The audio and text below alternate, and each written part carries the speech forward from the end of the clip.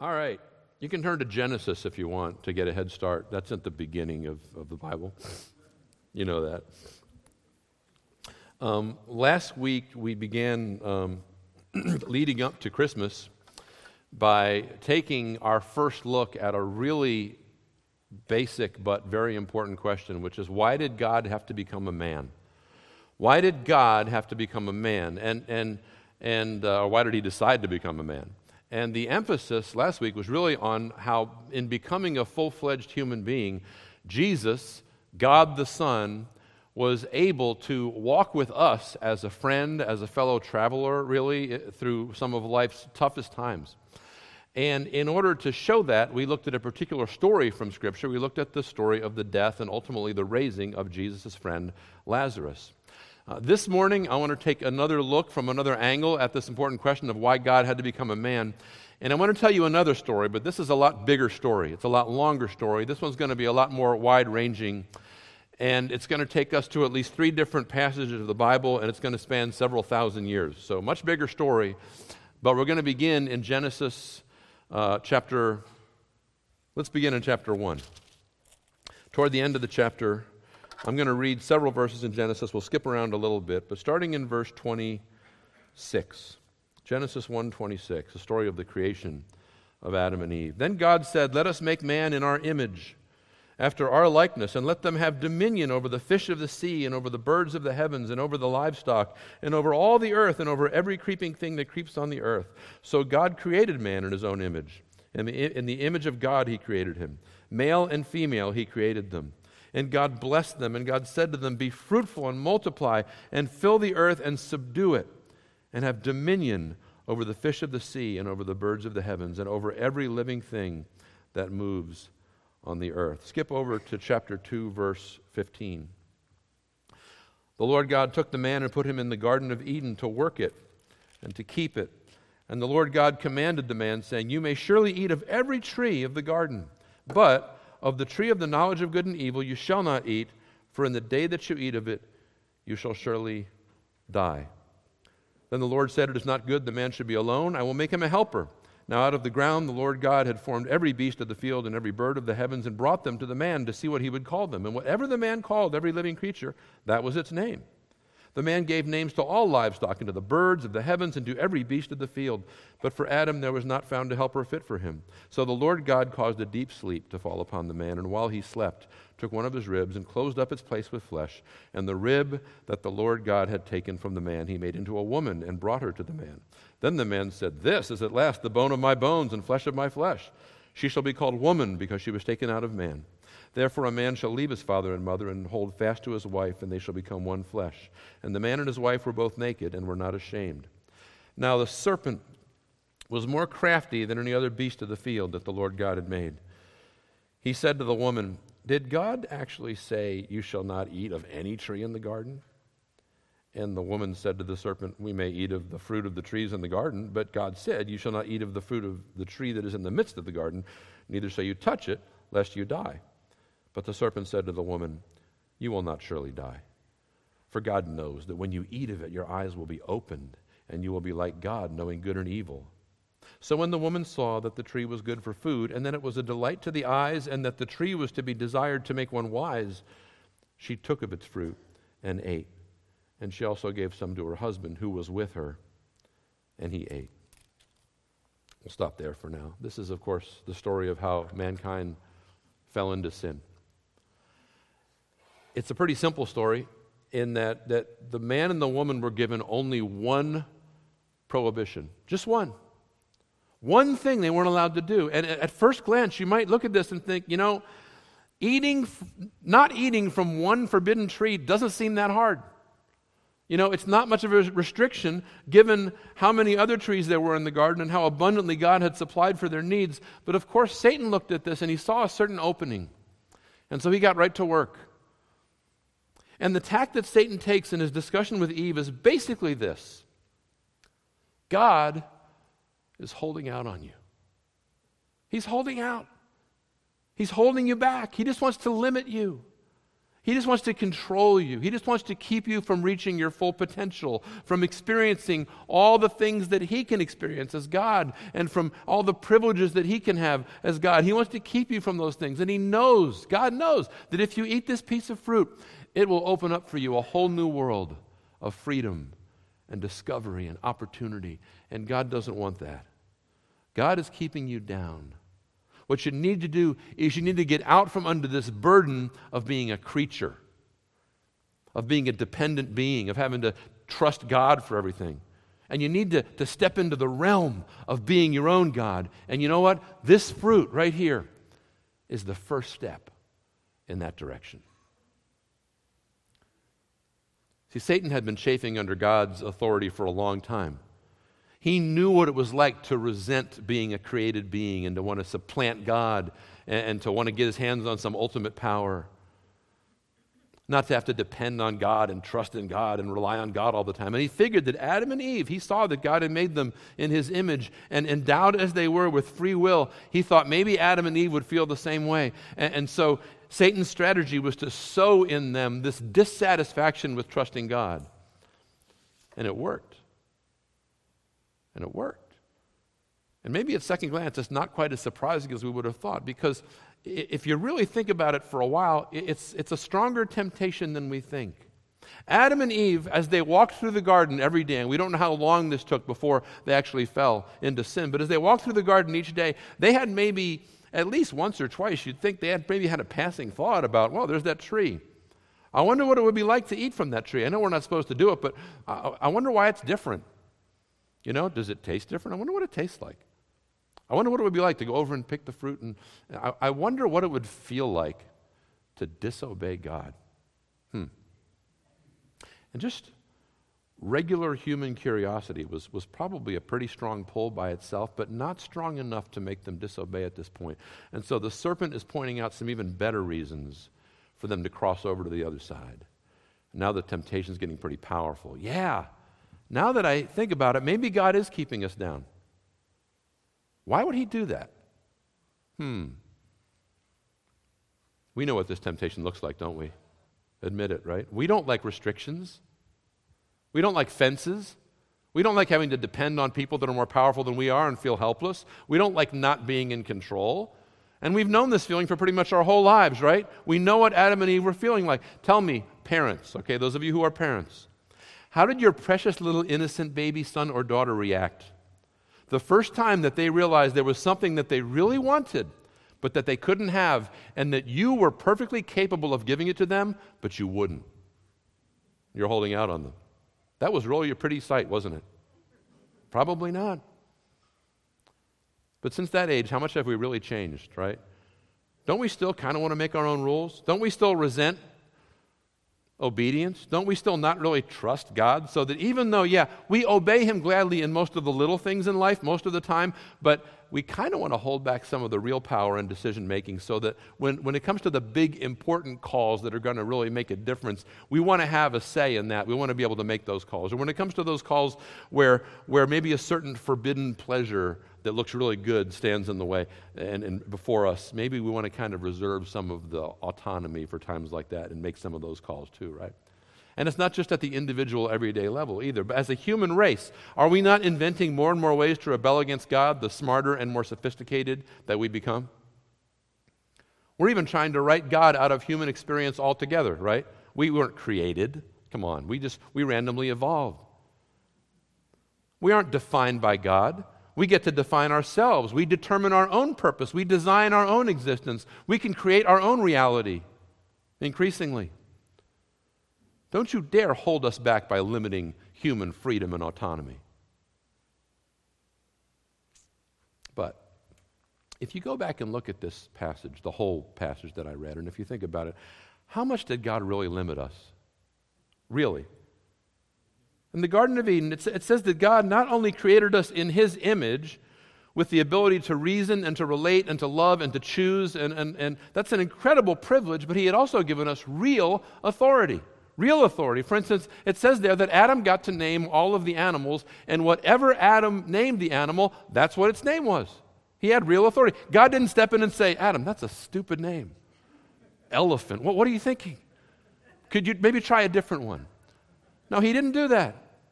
Adam got to choose. If you think about it, God didn't really limit us very much at all.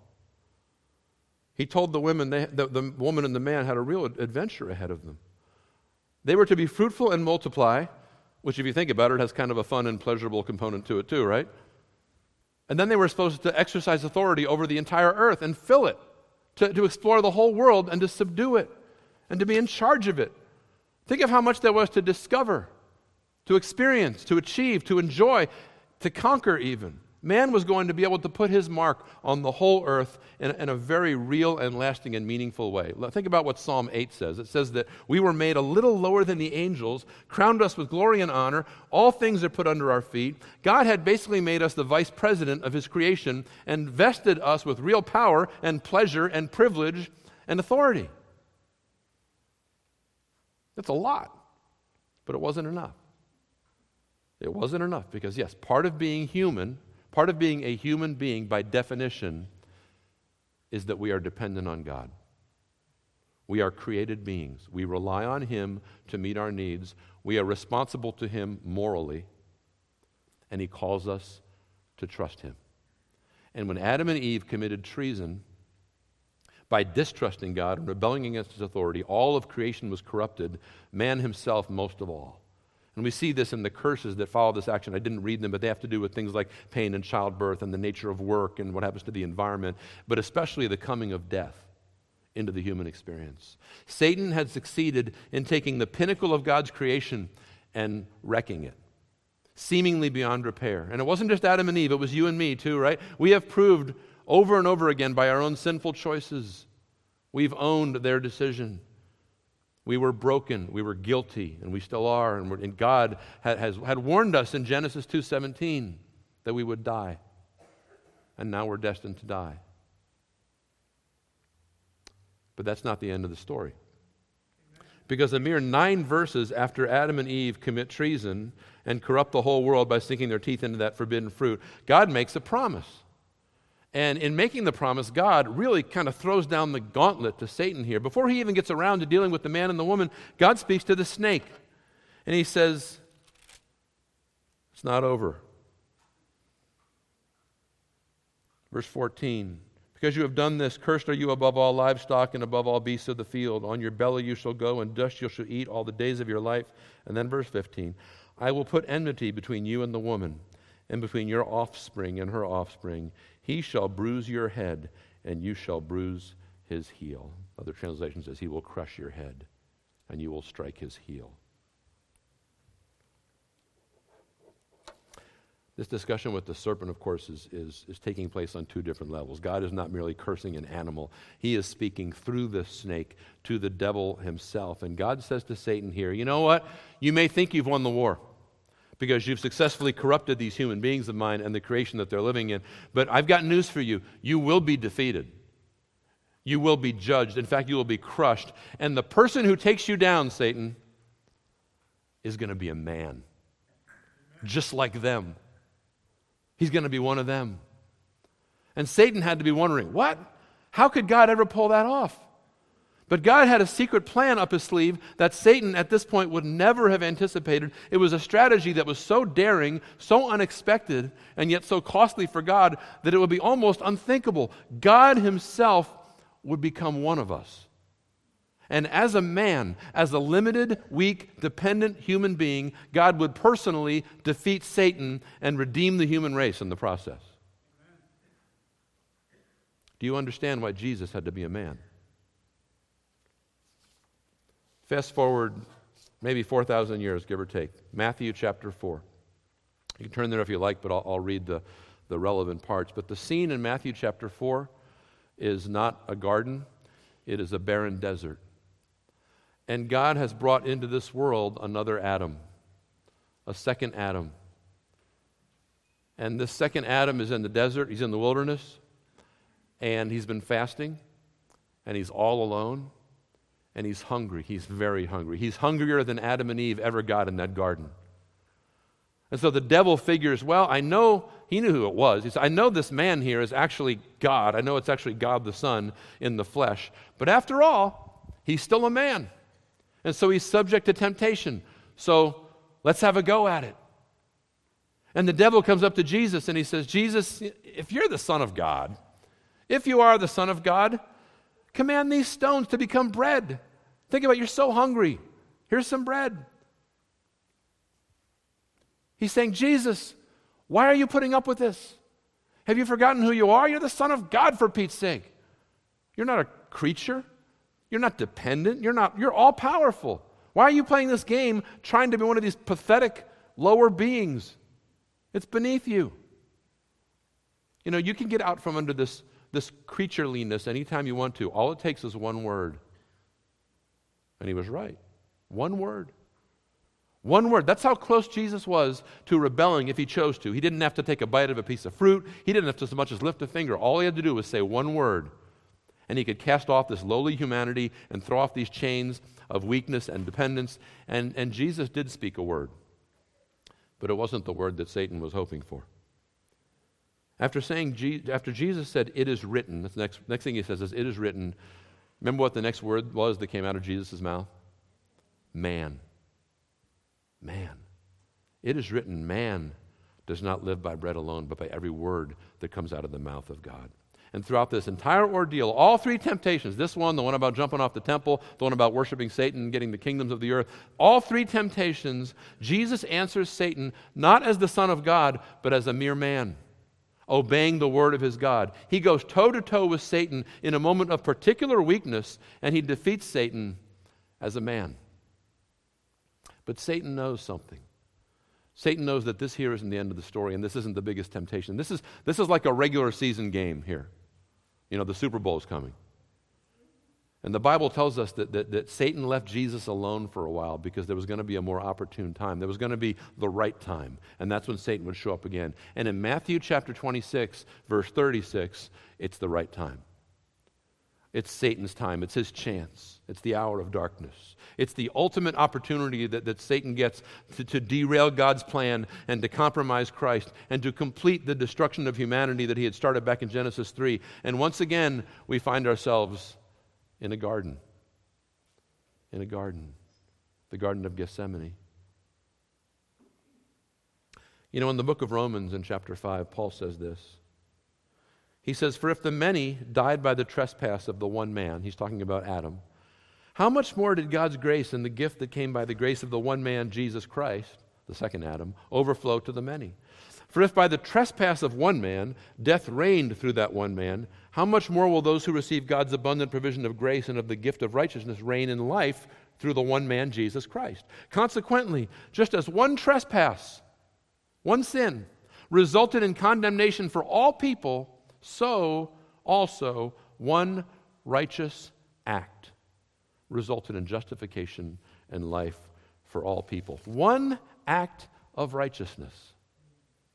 What was that one act? And when did it take place? Well, certainly Paul here is referring to Christ's sacrificial death on the cross, which the Bible, interestingly enough, often calls a tree. But when was the key moment? When was the decision point? When was the battle decided? I think it happened right here in the Garden of Gethsemane. When Jesus told his disciples, he said, guys, my soul is overwhelmed to the point of death. And he asked 3 of his disciples just to come with him and kind of stay awake with him while he prayed a few steps away. Jesus, in less than 12 hours, would have the sin of the whole world placed on his shoulders, and his body was shaking with dread and anxiety. He went a little farther up into the garden, and he told his heavenly Father that he didn't want to go through with it. Verse 39 of Matthew 26. My Father, if it is possible, let this cup be taken from me. The burden was too great to bear, and if possible, Jesus wanted out. And Satan, as far as we know, does not make a personal appearance in the garden, but you can almost hear him whispering in Jesus' ear, can't you? Now you finally get it. It's too much to handle. It's too hard. And that's okay, Jesus, because let's face it, the plan was never going to work anyway. What makes you think that this is going to make any difference? Your chosen people, the Jews, after God prepared them for thousands of years, they've rejected you. Your followers are not too bright, and they don't understand you. And your 3 closest friends who are supposed to be praying with you, look at them over there. Do you see them? They're sound asleep. That's how much they care. It's time to give it up and get out from under this burden.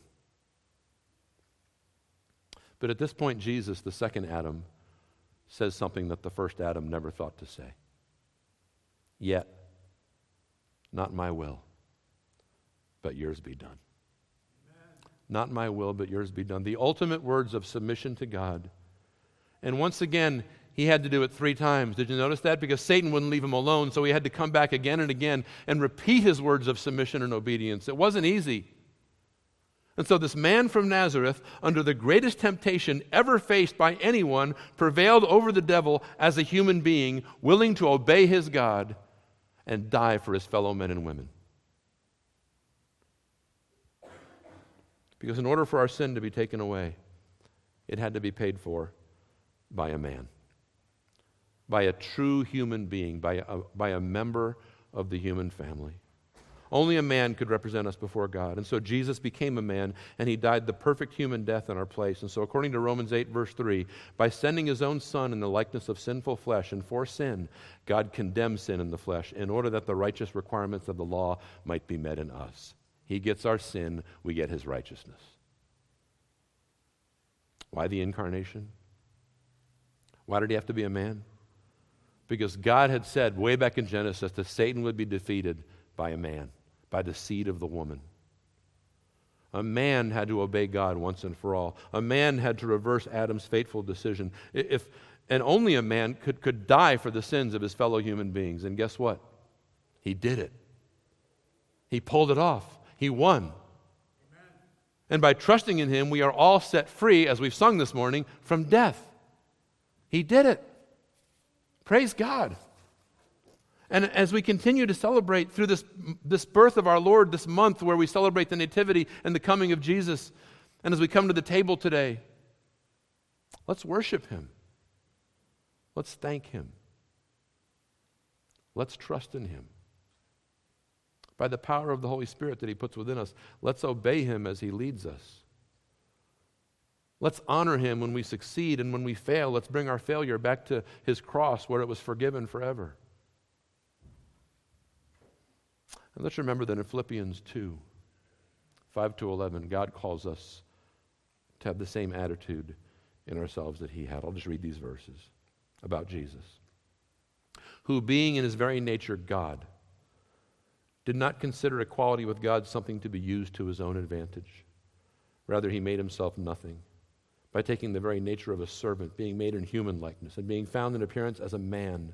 He humbled himself by becoming obedient to death, even death on a cross. Therefore God exalted him to the highest place and gave him the name that is above every name, that at the name of Jesus every knee should bow, in heaven and on earth and under the earth, and every tongue acknowledge that Jesus Christ is Lord, to the glory of God the Father. Amen. Amen. Let's pray as 2 of the elders come forward to help with communion.